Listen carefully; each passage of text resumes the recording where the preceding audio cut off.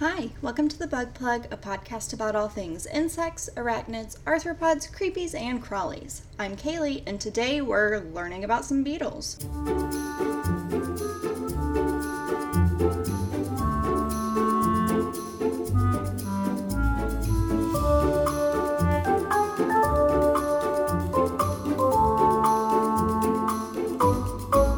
So we're doing something a little different today. I couldn't decide on a topic really, so we're learning about two beetles that I was considering for today. And trying to figure out what the topic would be, I found there wasn't a lot of info on one of the beetles, so it really just made sense to put them with another topic, they couldn't be on their own. So for the first part of this episode, we'll learn about that one, and then for the second half, we'll switch to the other. It shouldn't be confusing. I've written it just like any other episode, but just twice. Okay, now that that's taken care of. I have no real Kaylee bug update this week. My orb weaver is still nameless and doing great. I don't have any pests on the roses or the trees. So in Bugland, life is great. We're doing great. Okay. So we're getting started today with the handsome fungus beetle. Yeah, handsome fungus beetle. The name is the whole reason I wanted to cover this one. The whole family is called Endomachidae, I think, with 1,300 species found all over the world. Physically, they all look quite different, but they do all eat fungi. There are 8 subfamilies and 70 genera, meaning they're quite a big, diverse group. And then there's also 5 genera that have been found in fossils, but are no longer living. So they're also an old group of beetles. I mean, they eat fungi, so really they could live anywhere, anytime. And I feel like the adaptations there are kind of endless. I couldn't find anything explaining why they got the handsome part of their name. I'm going to assume it has to do with their patterns, their coloring, the overall look of them. But that's just an assumption. I have no evidence that that's what happened. They were first correctly identified in the early 1800s, after being incorrectly identified in the 1700s. And that's it. That's all I could find. I thought it was odd because they're so widely found, but this is something that I find every so often here. I think a bug would be a great topic, and then when I get into the research part, it just sort of falls apart. There are just some bugs that aren't well documented, and there are several reasons for that, but I'm a little stumped on this one. You would think a bug that's been around for so long and is everywhere that you could just find all the info on them, but no, not really. And I think it might have to do with the way they live. They eat fungi. So they're probably found most often in forests and places that people aren't. So it's harder to get information on them because they're just not living with us. But I don't know. I don't know that that's the fact. Or that that's a fact or not. Anyway, will it pet? I'm not sure because I couldn't find much. I did see that in the United States they're not listed as invasive, so I'm sure it wouldn't be a problem to keep them in your yard if you have a lot of fungi or proper conditions. I don't know. That's just sort of where we're ending this one. See, wouldn't that be a terrible episode on its own? So the next one is the carrot beetle. Again, another fun name. And again, that's the reason I chose this one. Pausing here. I had a hamster named Carrot when I was little. And she was an adventurous little hamster. One night she got out and my sister found her in the kitchen, grabbed her and squeezed her probably a little too hard, and then put her back in her cage. And then soon thereafter, Carrot escaped for real. No one ever found her. We moved not long after that, maybe a few months, and we thought maybe we'd find Carrot's carcass while we were packing up, and we never did. So I think maybe she got out, and we lived in the middle of nowhere, so I'm sure she got eaten by something. But yeah, that was Carrot the hamster, not Carrot the beetle. Anyway, that was a random story, but it's always what I think of when things are named Carrot. Okay, so there was more on this one. So it was almost the sole topic this week, but I really couldn't pass up the handsome beetle. And when else would I have a chance to shove that in somewhere? Nowhere. So here we are. All right, let's dive into the carrot beetle. So carrot beetles look and act a lot like June bugs on the surface. In fact, they're pretty closely related. They're like 1/2 inch to 1 inch long. They're reddish, brownish as adults, but some are like darker, like almost black. And then also like June bugs, the adults are most active and fly at night, and they're attracted to lights. Now, here's the difference. The June bugs really don't do any damage to like you or your plants. We did a June bug episode a while ago.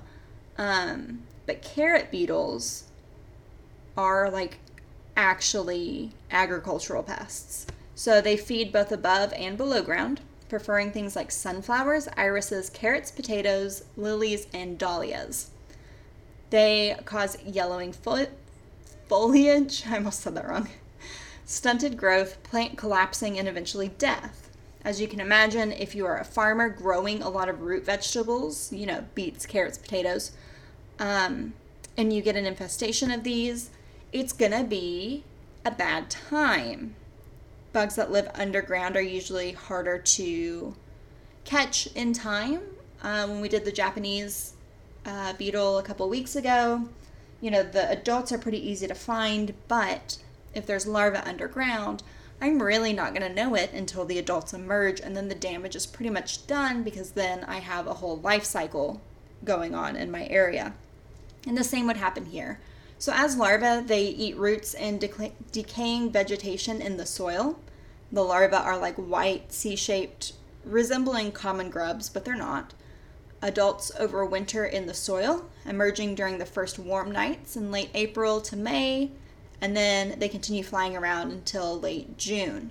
Mating occurs underground during May and June. Eggs are deposited in the soil from late May to July, and they hatch in about 10 to 14 days. Larvae are present from July until early autumn, and then the pupae are present from late July until early autumn, and then, of course, the adults overwinter. So, if you put yourself in the mind of a farmer for a second, you go out and you think you have June bugs, and it's like, they're annoying, but whatever. Turns out, nope, they're eating your plants. But at that point, let's say you see them in June. At that point, they've already mated, and they've already laid eggs. You're not going to be able to find the eggs until they hatch. So from June until autumn, you're kind of checking around for larvae. You don't really see anything because they're pretty deep underground. You get your harvest of, your potatoes, your carrots, that sort of thing. The next year, you lay your seeds early in the season, and then they never come up. And it's like, man, my whole life depends on these crops. Where are they? Turns out, you had carrot beetles. And that would be terrible. They can also, just moving on from that little story, they can also be found on golf courses. I have a weird opinion of golf courses and golf as like a whole, but we aren't going to get into it. I'm just going to move right past that and say the carrot beetles can also eat grasses. So in some areas, they're attracted to golf courses as a food source. And oh my gosh, it's the end of the world because they dig little holes and then they eat the grass and the grass dies and then there's these little holes and then the golfers are mad. Anyway, not as big of a deal as like a farmer losing its whole livelihood and then us people not having something to eat. But it's affecting golfers as well.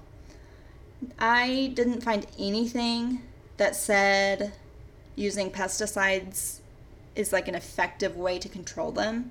So as far as control, every source that I found said that you should just remove the adults when you see them and avoid lights over your garden at night so that they aren't like attracted to your area.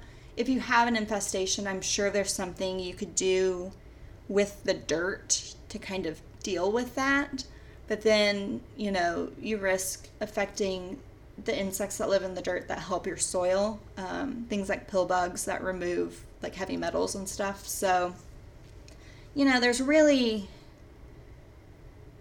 no good way to deal with them other than like removing the adults and then keeping an eye and trying to catch them when you can so that the life cycle isn't continuing. I did right before recording this, I went outside to release a spider that was in my kitchen, and I saw some dead June bugs on my front porch.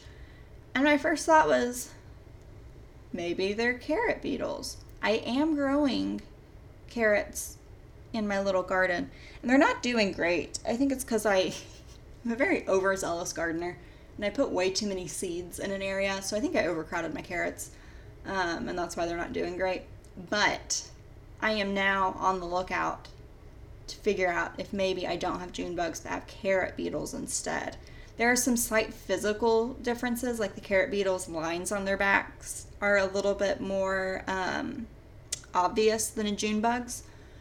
But other than that, it's just like behavioral wise. Like if you see them on your sunflowers, it's probably carrot beetles and not June bugs. But that's not always the case. So it's tricky. That's a tricky one. Finally, will it pet? No, not really. They wouldn't make good pets. And I think they'd be hard to keep in a terrarium. And then they're not useful like in your yard. So they're also not like fun outdoor friends. So just probably not. Alrighty. Thanks for hanging out with me for this different than usual episode this week. And thank you so much for learning with me today. I'll see you next week here on the Bug Plug Podcast.